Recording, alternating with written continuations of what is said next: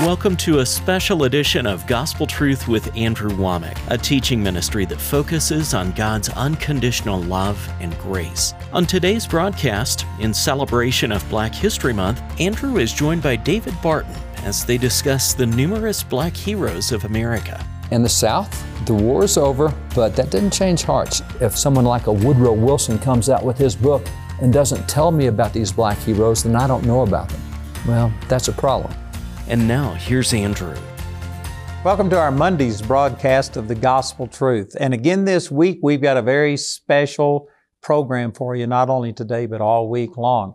Last week, I had David Barton and his son Tim on, and Tim had to go to Texas today. He's speaking at a convention. He'll be back tonight, but he wasn't able to be with us. But this week, we've got David Barton with us from Wall Builders. He's based in Aledo, Texas, and of course, we gave him an introduction last week. But if you've missed any of this, please go to wallbuilders.com, .net, .org. He says he owns all of them, and check them out. And I tell you, it's awesome. And David, you are, I guess, in my estimation, the premier historian in America from everything that I know. And I mean that there's news media that have said the same thing. You've been on all of the talk shows. And you just happen to be on our board of directors. Love it. Of Truth and Liberty. So, Thank you for having me. We appreciate it. And I tell you, he is awesome. And let me just say that if you've missed any of the programs, last week we are celebrating Black History Month. And David and his son Tim, we just went through some of the heroes in American history, basically in the beginning of American history, talking about blacks that were heroes. And I learned so much from last week's programs. They were awesome. They were a lot of fun. There's so much great history back there that people just don't know today. And I think that's one of the reasons a lot of people don't like history is, yeah, based on the way we teach it today, I don't like it either. But the way it actually happened is dates. Dates and names and places, stuff that's not relevant. And by the way, just from a biblical standpoint, somebody please tell me what year David killed Goliath. We can't, because we don't know, because it's not important to the story. True, yeah. Bible doesn't give you dates like that. It's not important. What it gives you is a story and people that you can look up to or learn from. You can learn from the bad, the good, the ugly. And that's what we should be doing. It's what we used to do. And so here's the big elephant in the room that if people didn't watch last week, we addressed this briefly, but let me just say, what are two white guys doing sitting here celebrating Black History Month?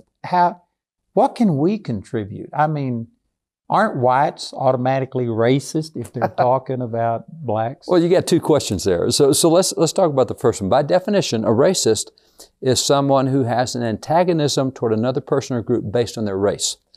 So it didn't say white or black or anything in there. I'll point out Rwanda, when they had their slaughter of 1 million folks, it was black on black. But there was racism there because one group of blacks didn't like the other group of blacks. There was definite racism. So there was slaughter on one side.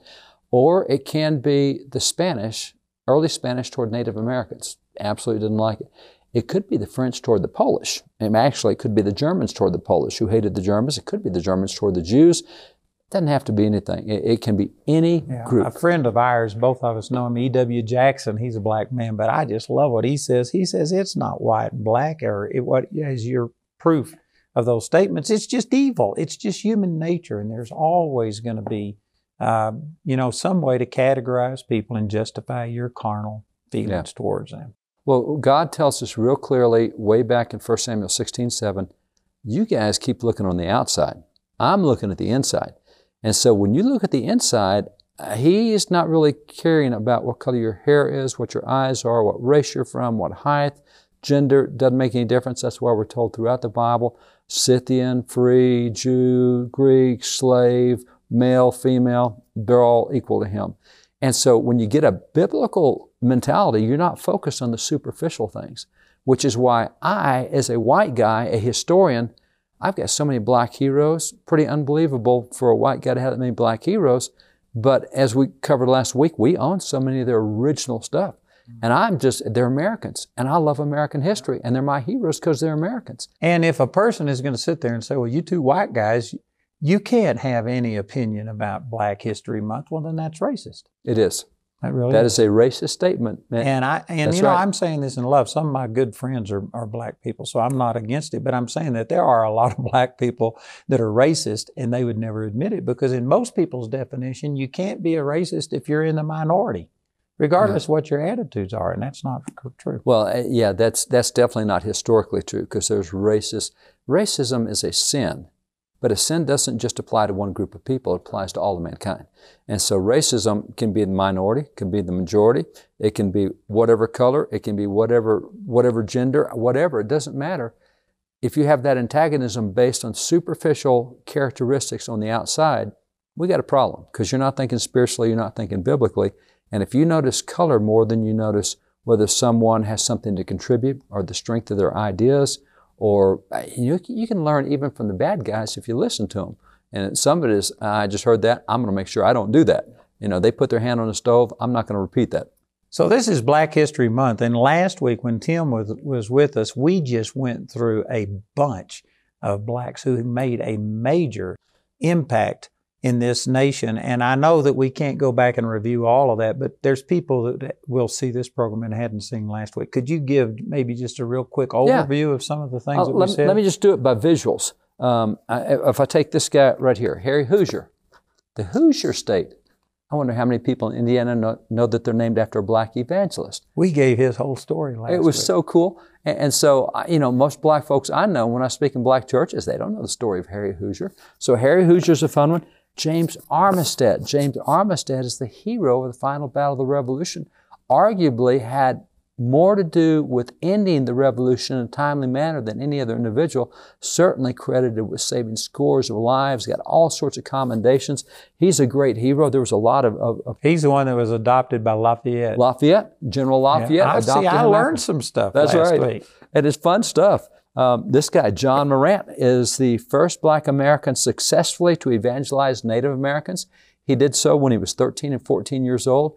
What a remarkable story. His book, we have over there, his own book, just a great story. This guy, Lemuel Haynes, the first black American to receive a degree of higher education in America. He's the first black American to have a sermon published. And here he is preaching in churches back in the 1700s. And it's a really weird thing because all the people in church are white. See, we would never hear that today. Now, you were giving some stories about, I forget who it was, but they were actually drawing larger crowds than... Harry Hoosier drew larger crowds than Francis Asbury. That's what it was. And we'll study about Francis Asbury in our history books. We'll hear nothing about Harry Hoosier. And he had the larger crowds. Let me kind of put a perspective on this, because we looked last week that a lot of this changed with a history book that came out in 1901, 1902. Woodrow Wilson just took black guys out of history. Black folks are gone from history. But he was an academic, the president of Princeton. People say, oh my gosh, he's so smart, let's use his history books. And so suddenly we don't know our heroes anymore. And the way we deal with black history today is, let me see if I can say this right. The South, black history in the South is so different from black history in the North. Because we looked last week at blacks being elected in the North in the 1760s, 1780s, 90s, not in the South. And so you have black history in the North, black history in the middle colonies, which is real different, and black history in the southern colonies, which is very different. We tend to teach black history in the southern view. So we get a good view of the bad and the ugly. Very rarely do we see the good stuff that happened. And with the 13 original colonies that went through the Revolution, 3/4 of them were against slavery. Yeah, so and it's really a skewed opinion. It's a skewed opinion. That's right. We get a view. This guy is the hero of the Battle of Bunker Hill, Peter Salem. More than a dozen military commendations presented him the commander-in-chief, saved countless scores of American lives in the Revolution. Phyllis Wheatley, first black poetess. Some people do know about her today. We have her poems and poetry. Her story and how she became a Christian and what happened afterwards. Really fun stuff. Richard Allen started the first black denomination in America. Great friend of many founding fathers. He and signer of the Declaration, Benjamin Rush, helped start the first black denomination together. Most folks don't know a black and white started a black denomination. Benjamin Rush actually trained Richard Allen in medicine. So there's one of your first black guys trained in medicine by a white guy. Just great stuff. We covered all of this in detail last week. So if anybody is saying, well, I've never heard of this, man, I encourage you to get the materials that we're offering. We have this God and Country, which is actually 6 weeks worth of interviews with David. And it will also include what we did last week and then this week, and it will cover all of this. So there's just a bunch of them. You get the idea. And I want you to mention real quickly, I really like the story about the guy when they went to get the second in command. Oh, yes. Of the British. One of my favorite stories. That was really great. You know, I got to be careful here. This may be a generational thing, but the movie Princess Bride is just one of the most fun movies. You know, I thought of that when Tim was telling that story. That's exactly the... When we tell the story, because if you remember Princess Bride, Inigo Montoya, I'm going to find the guy who killed my father, and you got Andre the Giant, you know, the big guy, and so as he's trying to get in, Andre just hits the door and knocks it over and says, no, go get it. That's exactly what I thought of. So what happened was, in this story, the American Revolution, early on in the Revolution, America did not have a military to speak of. It was a bunch of school teachers and farmers and shopkeepers out taking on the British military. And the British managed to capture our second in command, who was actually a trained military guy. So this is not a good thing for us to lose our second in command. The only way we can get him back is we have to capture their second in command and have a prisoner exchange, because they're not going to give him back. So what happens is Colonel William Barton up in Rhode Island comes up with a bold plan. He says, I've got a plan. It's really dangerous. We'll probably all die, but here's the plan. They have our second in command out on an island in the middle of the harbor in Rhode Island, and they have the entire British fleet around there, and they have a fortress on that island, and their second in command is inside that castle kind of fortress on the island.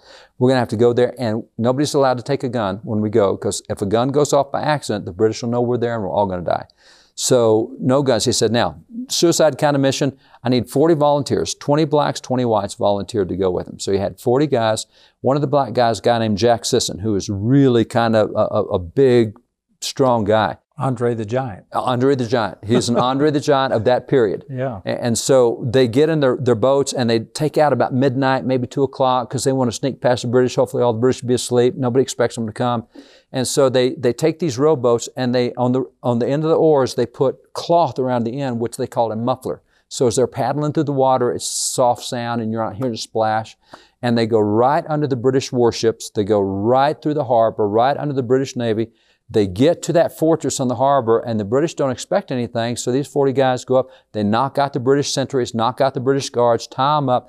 Now they get inside the fortress. Inside the fortress is stone, and they find the commander's living quarters. It's stone, and it's got a big old oak bar on the inside of the door. It's all barred up, the cast metal to holding it there, and they're going, oh my gosh, we can't wait for him to come out in the morning because all the British will be recovered and awake. And if we try to break through the door now, it's going to take us sledgehammers in a long time. This is going to be a bad deal. This is not good. At that point, Jack Sisson said, you guys get out of my way. He lowered his head, and the accounts say he hit the door with his head. Really? We think it's head and shoulders what they meant, but it says it hit the door with his head, knocked the door, broke the door off its hinges, and got inside. And of course, that awakened the commandant, who popped up. And either open-handed or with a fist, Jack Sisson just knocked him out, one punch. One account says he put him over his shoulder. One account says he held him under his arm and walked out the door with it, got back on the ships, got back to the American side and said, hey, British would like to make a trade with you. And it's just one of the greatest SEAL team stories in American history. They made the trade. They got the second in command back. And by the way, one of the things we didn't talk about last week was Jack Sisson, all these guys from Rhode Island. The first Rhode Island regiment was a black regiment, and it was not slaves, it was free blacks. And it was a ferocious regiment. It was maybe the best soldiers we had in many ways, because when the British decided to attack that Battle of Rhode Island, and they were attacking the Americans, the most vicious of the British soldiers were the Hessian mercenaries. They were hired, they were paid, they're professional soldiers, they got no qualms about whoever. And so there was a British commander who spoke German in charge of the Hessian troops. And those 1,500 Hessian troops are ordered to charge the 400 black troops. That's the 1st Rhode Island Regiment. And so 1,500 fierce Hessians charge 400 and get their brains beat in. So they retreat. So they reorganize. Wow. They make a second charge. Nearly 4 to 1. 4 to 1. And they get their brains beat in a second time and they retreat. Then they reorganize, make a third charge, get their brains beat in, they retreat. The British commander who spoke German and charged these guys went to the British general and said, do not make me attack again. If I attack again, these guys will kill me. Those Rhode Island guys are way too good.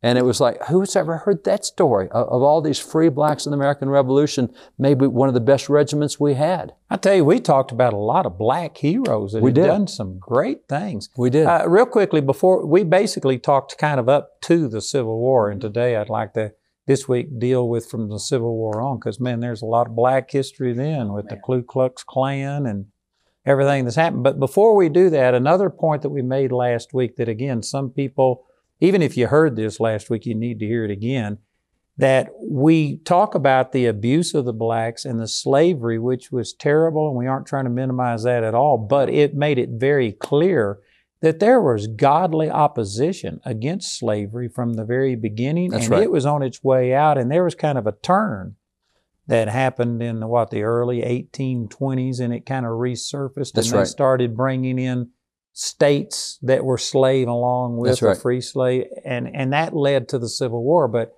there was always resistance towards slavery. It is not as many people have looked at American history. It is not as many people think it is, because, I mean, quite frankly, blacks as slaves were not in a position to be their own advocates.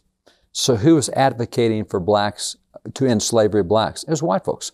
Now, not all white folks were, because some white folks were slave owners.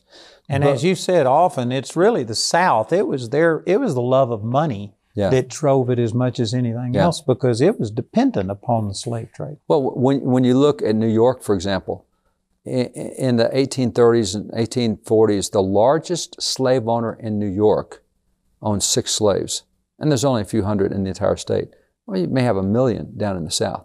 So there is some slavery in the North. It just is nearly, comparatively, it is nearly non-existent.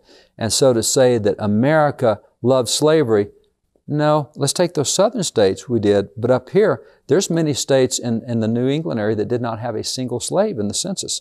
And I know we hadn't got time to go back through it, but people will bring up, well, why in the Constitution did they allow it, and why did they do all these things? We dealt with that last week. I haven't got time to go back through it. But it's worth seeing the programs over, because it will be an epiphany for people to find out the 3/5 clause is not a clause against the worth of the individual. And we dealt with Washington and Jefferson, that they actually petitioned the British government to end slavery, but yet they couldn't get rid of their slaves because it was against the law in Virginia.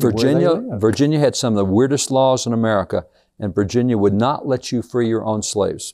And we talked about a lot of stuff. So if you missed that, you must go back and get it. That was some of the best programs. You and Tim just did a great job tag team. And let me correct that. Virginia would not let you free your own slaves in many circumstances. They gave caveats here and there, but you'll get it from last week. So if that sounded like an overstatement of a fact, yeah, it was. But generally, Virginia is one of the roughest states to try to free slaves in. It was not good. Okay, so anyway, there was this conflict over slavery since the birth of, actually before the birth of the nation, but there was momentum moving. The Republican Party started. Lincoln came in. We fought a civil war over this, and he freed the slaves. And yeah, if you think all whites are racist, then how come whites went to war against whites to free blacks? That doesn't make sense. It would be blacks fighting whites to free blacks. That's not what the Civil War was. The Civil War was largely whites fighting whites, the result of which ended slavery. So there's a huge body. As a matter of fact, there was slavery in the North and there were anti-slavery people in the South. But generally, the two sides were kind of far apart on the issue. And if you look at the population, we say the South split from the North and we had the Civil War, which we did, and we tend to think of the two sides as fairly even. Only 18% of the population was in the Confederate States. 82% was in the Union States. So it's like we had a small, really dedicated group, and many of whom were racist or had bad views on race, certainly not biblical views on race, versus big group up here who's completely on the other side. Now, not everybody in the North was anti-slavery. I mean, human nature being what it is, you have sinners everywhere. Tim mentioned last week, our starting place for all people is all have sinned and come short of the glory of God. So while you have more slavery in the South and more racism in the South, you still have it up North. And while you have more abolitionists in the North and more anti-slavery in the North, you had some in the South. I mean, it's there, but it just wasn't the same level. And I've also heard that Lincoln had a lot of opposition in the North, people that were tired of the war, and there were protests against the war. In New York City, New York City was probably one of the most racist places in the North. They had race riots, trying to allow, at that point in time, blacks to ride trolley cars. At the time of the Civil War, all sorts of deaths. New York was a very racist area around New York City particularly. Other parts of the North, not much at has all. changed. It's interesting. You know, what is it with being large cities? When you get a lot of people together, it seems like it brings out the worst in humans. You know, you just hit something that's really interesting to the Founding Fathers, because Dr. Benjamin Rush, John Adams said Benjamin Rush of the Founding Fathers was one of the three most notable. And so you got Washington, Ben Franklin, and Benjamin Rush. Benjamin Rush is what we would call an evangelical Christian. He started the first Bible Society in America. He started the Sunday School movement in America, did the first faith-based prison reform in America. He signed the Declaration, ratified the Constitution, served on 3 different presidential administrations. He started 5 universities, 3 of them still go today, trained the first black physicians, but he's a huge civil rights guy. He started the first abolition society in America and started the national abolition movement. So Benjamin Rush, as a physician, as a philosopher, as a great thinker, he said, as a doctor, he said, cities are like boils on the body. They're the center of all the impurities in the body, because they saw a boil is where all the impurities went. He said, your morals are worse than cities, your work ethic is worse than cities, your crime is higher.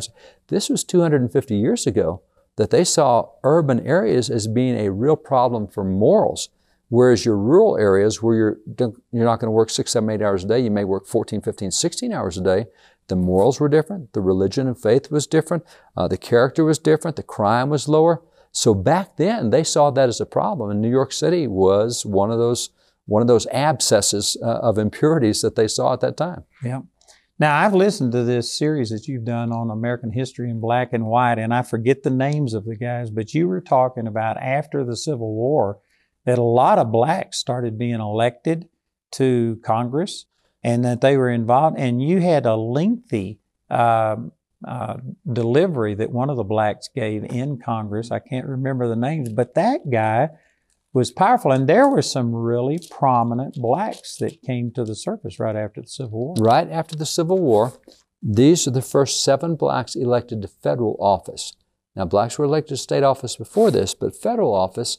And so as you go across these guys, just amazing guys. Hiram Rhodes Revels right here is the first black U.S. Senator. He's elected out of Mississippi. He actually he was a theology professor at a black college in Mississippi, started one of the black colleges there. You have Turner, you have fun guys like Robert Brown Elliott over here. This is Joseph Hayne Rainey, Josiah Walls, Benjamin Turner, Robert DeLarge, all these guys. Now, these guys are my heroes in many ways, and let me see if I can explain it. These guys came out of the South. All these guys were elected out of the South. Now, were they slaves before the war? This is what's fun about it. I'm going to answer that question by dodging it for a minute, because I'll come back to it. So what happens with these guys is being in the South, and many of them were slaves. In the South, prior to the Civil War, it was a capital offense to teach a black to read. So if I want to teach a black person to read, he's going to get killed, I'm going to get killed. It's a capital offense. So if you were a slave, you're pretty much illiterate. If you had a master that taught you to read, it was going to be in secret, and it's going to be where nobody knows. So of the first 23 black members of Congress, 13 had been slaves. Now, we're talking 1870 here, okay? They were slaves up to 1865 when the 13th Amendment passed. So you have half of these congressmen of the first 23 that were slaves, which meant illiterate. Well, this is where they're my heroes. These guys, not relying on education, but relying on their own initiative, they taught themselves to read, and at such a high level that when I read their speeches in Congress, and there's a website called Neglected Voices, which has the speeches of these guys, it takes me a dictionary in one hand and a thesaurus in the other hand. They're so far over our head today. These are guys who taught themselves to read. Of those 23 guys, 15 became state legislators. You had 3 that were pastors. You had 2 that became college presidents. I mean, you just go down the list of what these guys did. They didn't rely on the government to do stuff for them. It's, I got to get myself in gear. I got to make something of myself. And that's why they're my heroes. I tell you, we had an awesome interview with David Barton today, and it's going to continue all week long. And we've recorded all of this and put it into this album.